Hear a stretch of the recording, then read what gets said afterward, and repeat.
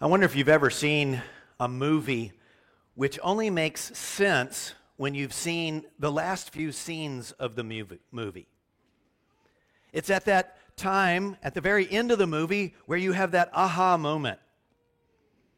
It often comes at the end, and when you see those last few scenes, it explains everything, and you run your mind back through the rest of the movie, and it makes so much sense at that point. I can think of several movies that are like that. One of them is The Sixth Sense. That movie came out in 1999. I'm not going to tell you about the last few scenes, although it has been 22 years. Jesus' life and teaching doesn't make sense until you know what happened at the end of his earthly life 2,000 years ago. The crucifixion and the resurrection of Jesus is what makes his life and teaching understandable. It all fits together when we look back through time, through the cross and the resurrection, and hear Jesus speak and see the actions that he takes. It all makes sense only then. Today we're considering a passage in which Jesus took dramatic steps and he taught mysterious things to demonstrate who he was and why he had come into the world. And yet, even though his disciples had begun believing in him, it didn't make sense to them, even to his disciples, until after the cross and his resurrection. But you and I have the benefit of reading the words of Jesus and about the actions of Jesus after the fact, knowing that Jesus went to the cross and rose again on the third day. And so as we read our passage this afternoon in John chapter 2, we can put it all together. And I think that John has written down this passage and explained it to us in the way he has, so that we will all the more put our faith in Jesus as the Messiah. Turn with me to John chapter 2. We're in John chapter 2, and we're looking at verses 12 through 25. John chapter 2, verses 12 through 25. Follow along with me as I read. After this, he went down to Capernaum with his mother and his brothers and his disciples, and they stayed there for a few days. The Passover of the Jews was at hand, and Jesus went up to Jerusalem. In the temple, he found those who were selling oxen and sheep and pigeons, and the money changers sitting there. And making a whip of cords, he drove them all out of the temple with the sheep and oxen. And he poured out the coins of the money changers and overturned their tables. And he told those who sold the pigeons, "Take these things away. Do not make my Father's house a house of trade." His disciples remembered that it was written, "Zeal for your house will consume me." So the Jews said to him, "What sign do you show us for doing these things?" Jesus answered them, "Destroy this temple, and in 3 days I will raise it up." The Jews then said, "It has taken 46 years to build this temple, and will you raise it up in 3 days?" But he was speaking about the temple of his body. When therefore he was raised from the dead, his disciples remembered that he had said this, and they believed the scripture and the word that Jesus had spoken. Now, when he was in Jerusalem at the Passover feast, many believed in his name when they saw the signs that he was doing. But Jesus, on his part, did not entrust himself to them, because he knew all people and needed no one to bear witness about man, for he himself knew what was in man. Let's go to the Lord in prayer. Heavenly Father, will the meditations of our hearts be pleasing in your sight? O Lord, you are our rock and our Redeemer. Amen. In our study through the Gospel of John, we've seen so far how the apostle has laid out an overview in the first 18 verses of chapter 1, where he masterfully described Jesus as the eternal God of creation who took on a human body and a human nature and revealed to us the glorious Son of the Father. No one has ever seen God and lived, but now that Jesus has come, we can all draw near to Jesus through faith and see the living God. He did that for us, not because we deserved it, but because He's gracious. And then John told us the true story of how John the Baptist testified that Jesus is the Lamb of God who takes away the sin of the world. And immediately disciples, some of whom were following John the Baptist, began to follow Jesus. And from the beginning, they believed that He was the Messiah and the Son of God, which all of the Scriptures predicted would come. Now, all of that happened in chapter 1. And then in the first 11 verses of chapter 2, Jesus performed the first miracle when He turned 6 huge jars filled with water into excellent wine at a wedding feast in the town of Cana, which was in the north, in the region of Galilee. And that excellent overflowing wine was a sign that the blessings of God were finally being poured out on God's people through the presence of the Messiah. He had come. But the Messiah's coming into the world doesn't just bring blessings. He also comes to confront and correct the corrupted worship of God. In fact, that's what has to happen first. Before anyone can receive the greatest blessing that Jesus brings, which is salvation, even here in this second chapter of John, we'll begin to understand that Jesus will confront and correct our compromised worship through His death on the cross and His resurrection 3 days later.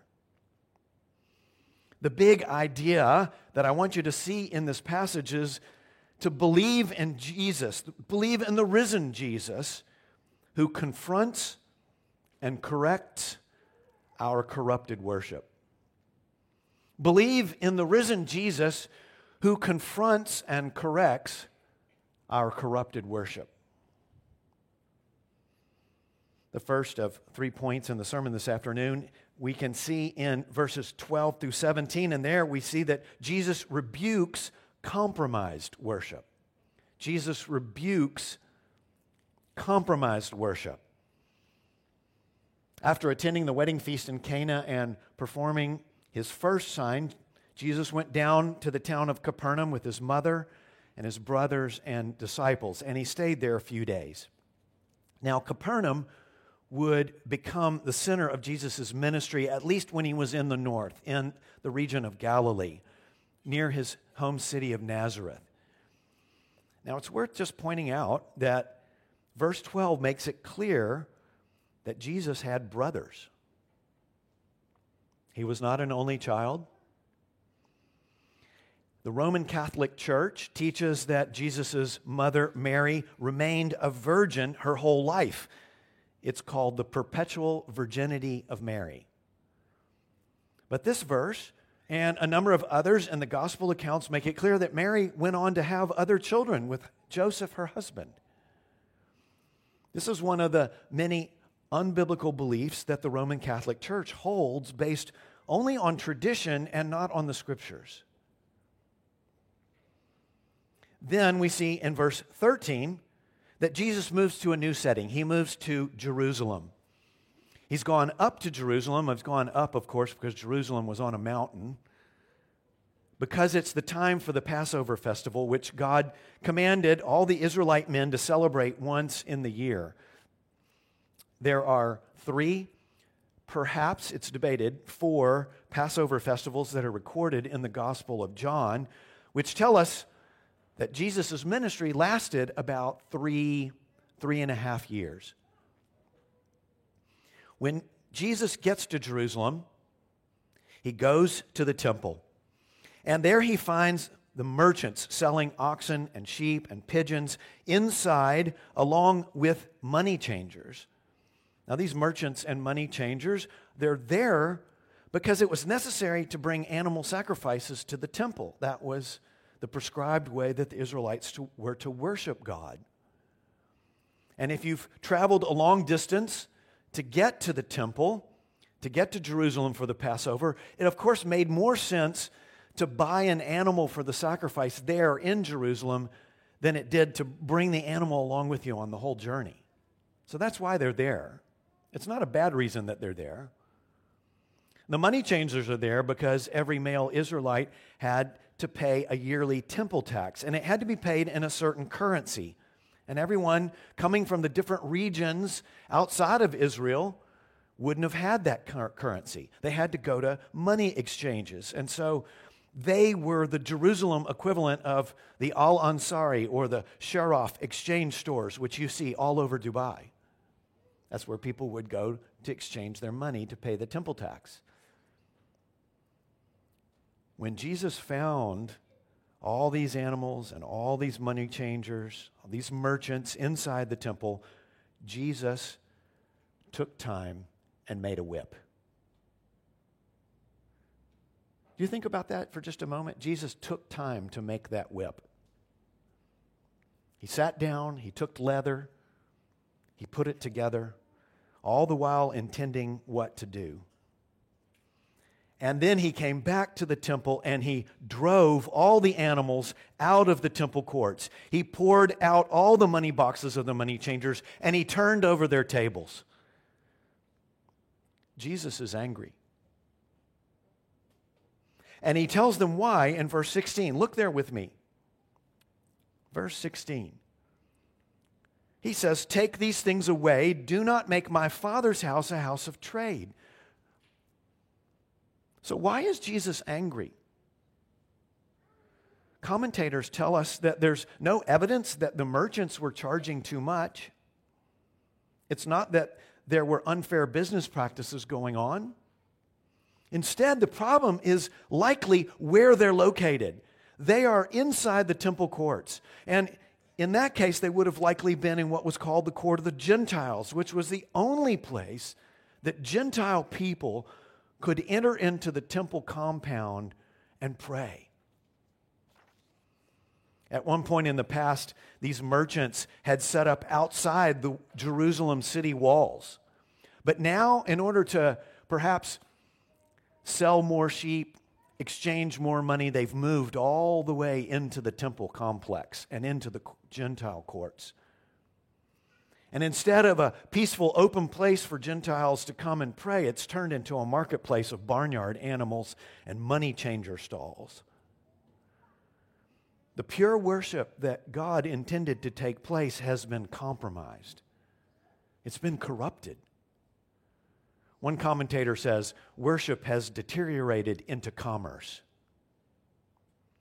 Concerns for making money have displaced God's place of prayer for the nations.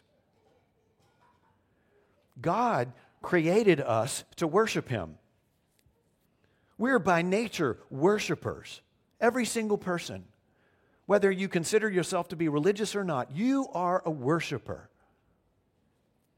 All people were made in God's image in order to represent Him on the earth, and God's original intention was that we were to live in loving obedience to Him in all that we think, in all that we say, and in all that we do. That's a simple, broad definition of worship.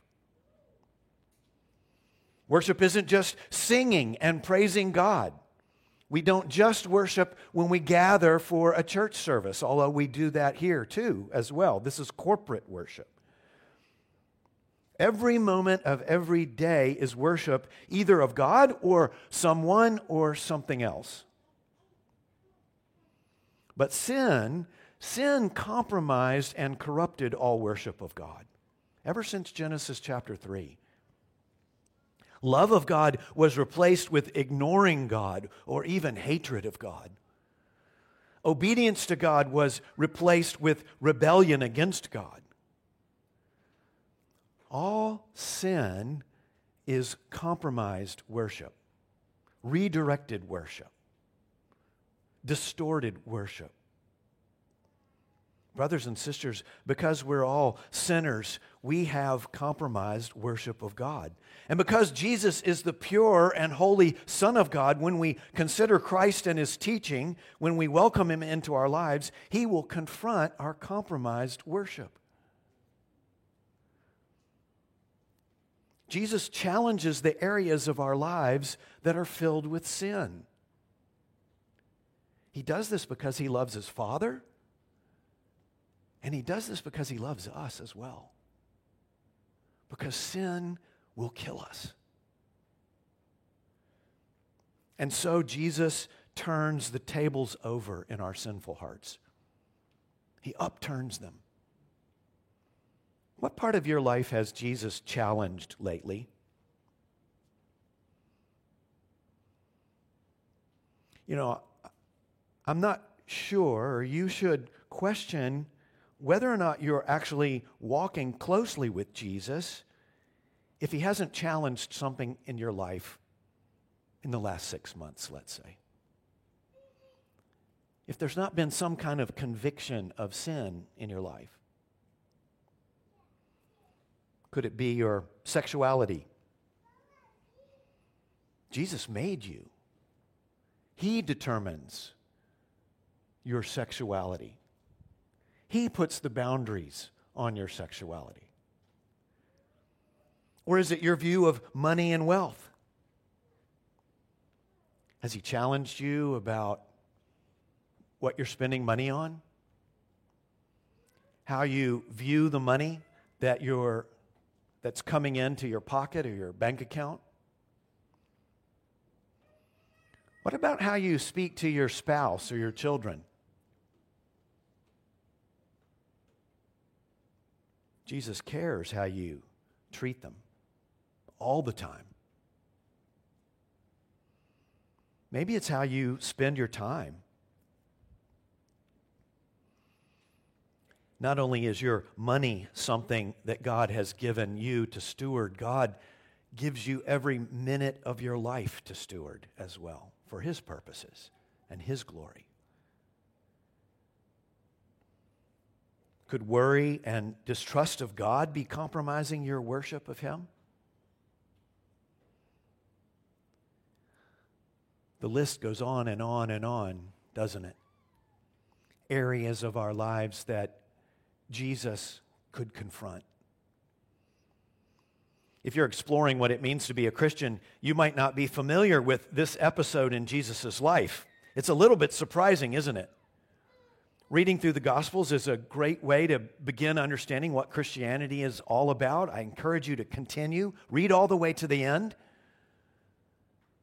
But be careful that you don't just pick and choose only the teachings or aspects of Jesus that you want and reject the rest. You can't split Jesus up like that. You get all of Jesus, or you don't get any of Jesus. Some people want the Jesus who turns water into wine, but they don't want the Jesus who makes them uncomfortable by challenging the sin in their lives. But you can't take only part of Jesus. You have to receive all of Him. Will you let Him convict you of sin and lead you into a life of greater holiness and purer worship? He's doing it for the glory of His Father and for your own good. Listen to Jesus. Welcome in the confrontational Jesus in your life. Jesus' disciples had begun believing Him. They trusted that He was the Messiah and the King of Israel that God had spoken about in all the Scriptures. And so when they saw His zeal for the pure worship at the temple, their thoughts turned to the psalm written by King David, Psalm 96, which Cynthia read to us earlier. And a specific verse came to their minds. In that psalm, King David laments being unjustly attacked by his enemies because of his love for God and his zeal for the worship of God at the temple. They remembered that verse from Psalm 69, zeal for your house will consume me. But Jesus didn't come to simply rebuke the compromised worship at the temple. He came to replace the hopelessly corrupted place of worship for Israel as well. He came to replace the temple itself. Jesus announces that in verses 18 through 22 when he's confronted by the Jews for driving out the merchants. And so that brings us to the second point this afternoon. Jesus not only rebukes our compromised worship, but Jesus replaces the corrupted temple. Jesus replaces the corrupted temple. Jesus had done what the Jews should have done all along. They should have been the ones to put the merchants out of the temple courts to maintain an uncompromised place of worship for the Gentiles and for others. But they were more concerned at this point with just attacking Jesus and questioning his authority. And so verses 18, 19, and 20, they describe a brief confrontation between Jesus and the Jews, presumably the leaders among them. And they demand a sign from Jesus to prove that you have the authority to do what you've just done, Jesus, is essentially what they're saying. But Jesus doesn't have to prove anything to anyone. He's the Son of God. He's the King of Israel. He's the Messiah come to his people. He can do anything he wants. And they should have recognized him like the disciples did. And when they demand a sign from Jesus, he answers with a mysterious promise. Look there at verse 19. Jesus answered them, "Destroy this temple, and in 3 days I will raise it up." Now the Jews argue back to Jesus, and they tell him basically, "You're crazy. What are you talking about? This temple that we're standing in took 46 years to build. How in the world will you, Jesus, rebuild it in 3 days? That's just ludicrous." But the Apostle John has written his gospel after the death and resurrection of Jesus. And it was only after Jesus' death and resurrection that the disciples remembered the statement of Jesus in the temple courts.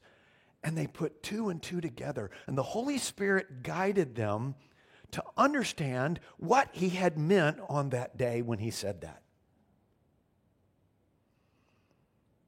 He was speaking about the temple of his body. You know, one thing this teaches us is that even though we don't understand the words of Jesus sometimes when we read the scriptures, it's worth reading them and storing them away in our hearts. Because it may be that the Lord is going to give you understanding about that sometime in the future. The Lord is, through the Holy Spirit, going to help you understand what you read last week or last month or last year. And you're going to have an aha moment. It's going to fit together. And your belief in Jesus is going to deepen. So don't despair when you open up your Bible and you read your quiet time passage for the day and some of it doesn't make sense. Ask the Lord to give you understanding in his time. Jesus said that, John here is telling us that Jesus was speaking about the temple of his body being destroyed and raised up. See, 1,400 years before Jesus drove the merchants out of the temple, God had rescued the Israelites from Egypt and instructed them to build the first tabernacle, and then later in their history, a physical stationary structure, the temple.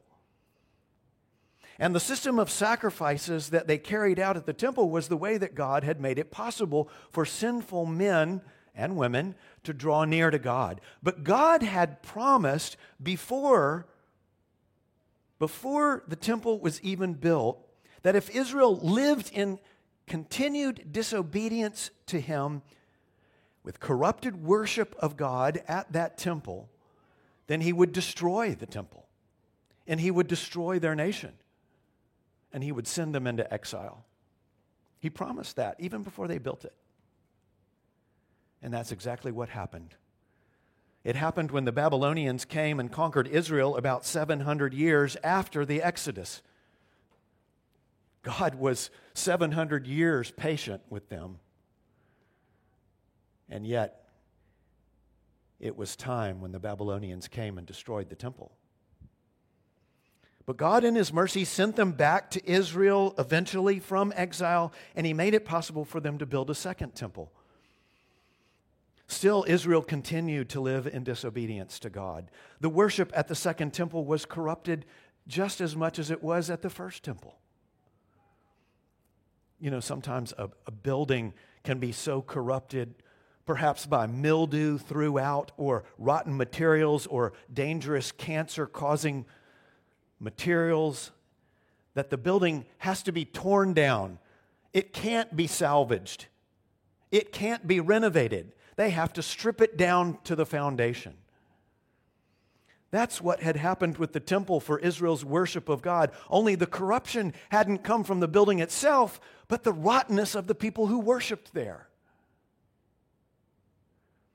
And now Jesus is telling them with His mysterious announcement that when they eventually will crucify Him, they would be destroying the temple of His holy and pure body. And again, in His mercy, God would raise that new temple of Christ's body through the resurrection. Oftentimes, when we think about the Scriptures being all about Jesus, all pointing to Jesus, we think first about the prophecies that say a Messiah will come, or something to that effect. And the virgin will conceive. And the servant of the Lord will come and bear our iniquity, like it says in Isaiah 53, for example. And we're looking for a specific person to fulfill that specific prophecy. But just as much as those prophecies are about Jesus, there are people and events and places and institutions all in the Old Testament that are shadows pointing toward Jesus. And so the priesthood of the Israelites pointed toward Jesus as the great high priest. King David and the whole kingship of Israel pointed toward Jesus being the King of Kings. The exodus of Israel pointed toward Jesus rescuing us out of slavery to sin and bringing us into the freedom of the Spirit. And here we see Jesus speaking about the temple. The temple, which had been a physical structure where Israel was to go and worship God, the temple itself was a shadow or an image pointing to Jesus, the true place of worship. And so we can see that through what we call typology, all these people and institutions and places are foretelling that Jesus would come. The physical building, which was the temple, had been the place where sinful man could come near to a holy God and experience His forgiveness and mercy. But all along, God's plan was to send His only begotten Son to shed His blood for the sins of anyone who would repent and believe in Him. Jesus Himself would replace the corrupted temple. His crucifixion was the once and for all sacrifice that would atone for man's sin. And when the disciples saw His zeal for the temple, they remembered that verse from Psalm 69:9. But perhaps it was only after His death and resurrection that they would remember that He would be consumed. Consumed. Indeed, His body would be destroyed on the cross. And in so doing, Jesus became the person, not the place, that anyone could come and draw near to God and experience His grace and mercy. His resurrection was God's rebuilding of the temple in 3 days. This is the good news message of the gospel, brothers and sisters. This is at the heart of it. Jesus replaces the locations of worship which we corrupt with our sin, and He gives us Himself as the glorious, uncorruptible place where we can know God and worship Him with our hearts made pure by His sacrifice. The Jews didn't understand what Jesus was telling them. But do you? Do you see? Do you understand that Jesus Himself is the new and only way that you can be at peace with God? When the disciples finally understood what Jesus said on that day after the resurrection, they believed the Scriptures and the word that Jesus had spoken. Do you believe that Jesus is the only way to draw near to God and know Him? Do you see that the tabernacle and the temple throughout the Scriptures were meant to prepare us for seeing that Jesus is the new place where we worship God without corruption? The buildings could be corrupted by man's sin, but Jesus can't be corrupted. Man made the temple corrupt, but the purity of Jesus makes man pure. Has Jesus marched into your world and turned over the tables, pointing out your sin? Oh, brothers and sisters, fear not. Don't shrink back. Because this same Jesus who's zealous for the holiness of His Father and the holiness of your worship is the one who can make your sinful heart clean. Bring your corrupt heart to Christ and He will cleanse it. There is no sin that His death won't atone for. There is no wickedness that His crucifixion can't make clean. This building that we're in right now, the deck building, this room itself is not a holy place. This is just a building. Simply coming to a church service in a church building can't bring you close to God. Jesus is the only person where we worship the Lord. You must come to Jesus and believe in Him to be made right with God. Will you do that? But make sure your belief is deep and real, not superficial. Verses 23 through 25 describe people who claimed belief in Jesus, but Jesus didn't trust it. That brings us to the third point this afternoon. Jesus rejects counterfeit belief. Jesus rejects counterfeit belief. The sign that Jesus had done at the wedding in Cana was His first, but at this Passover in Jerusalem, after cleansing the temple, Jesus began to do many more signs that John doesn't even record for us here in John chapter 2.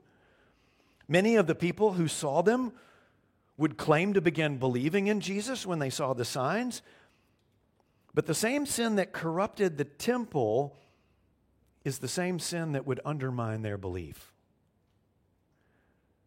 It says in verse 23, many believed in His name.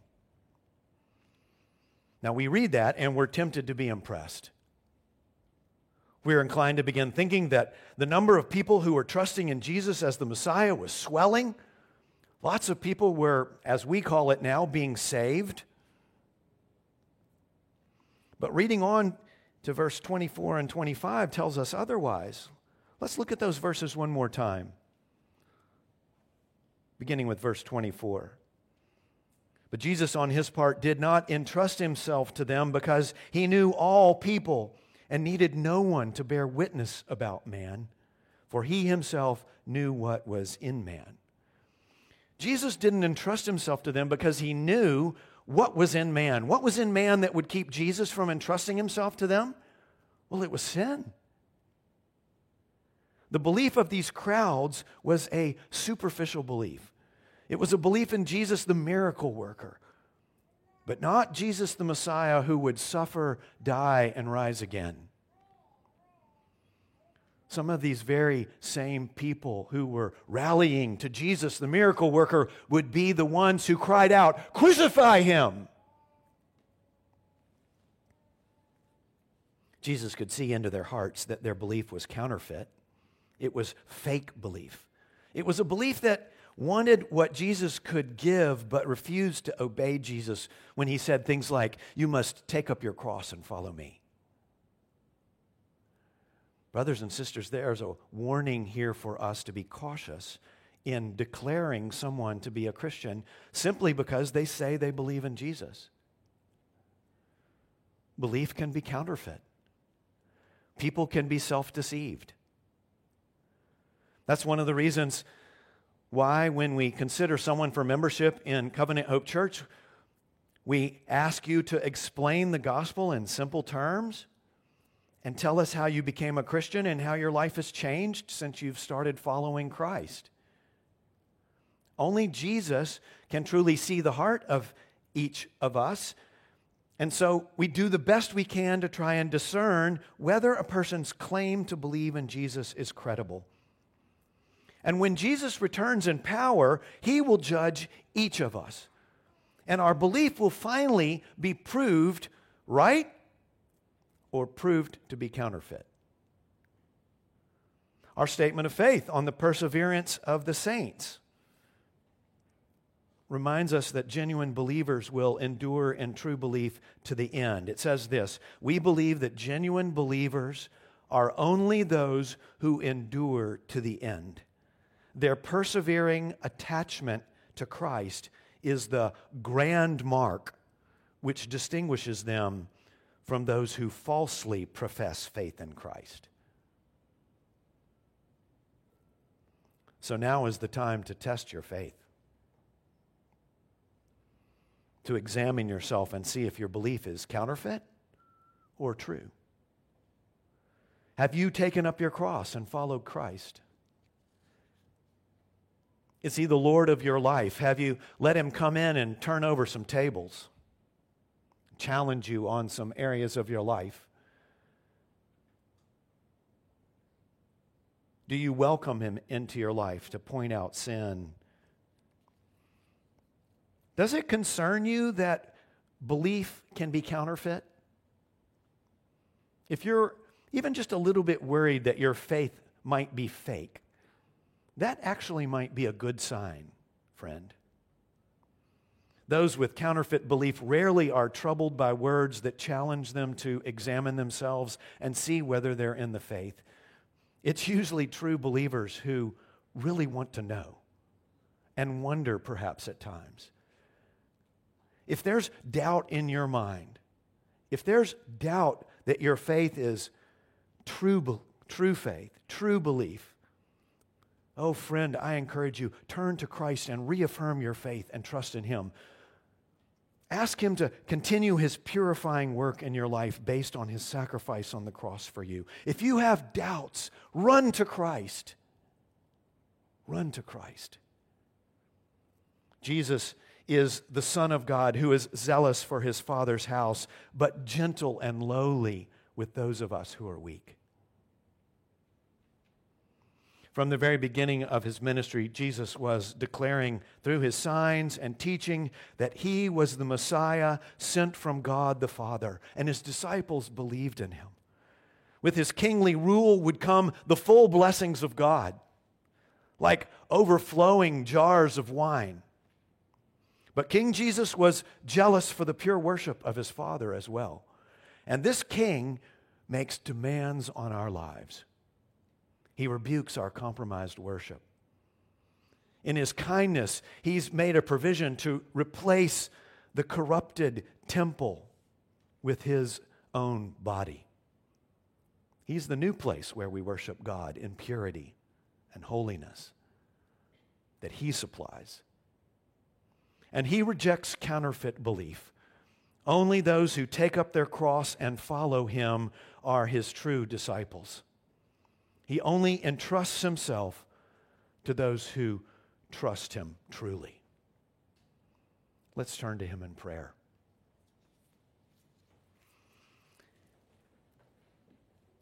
Heavenly Father, we praise you that we have the great benefit of listening to the words of Jesus and, in effect, standing there with him on the Temple Mount and seeing him drive out the animals and the money changers. Seeing his zeal for the temple as we read this passage, knowing that these are true accounts of the risen Jesus. And we know that he went to the cross and has been raised again so that we might come to you and worship through him, the temple whose latter glory is greater than the glory of the former temple. He is full of glory. We praise you for Jesus. It's in his name that we pray. Amen. Let's sing to our holy God. Please stand with me.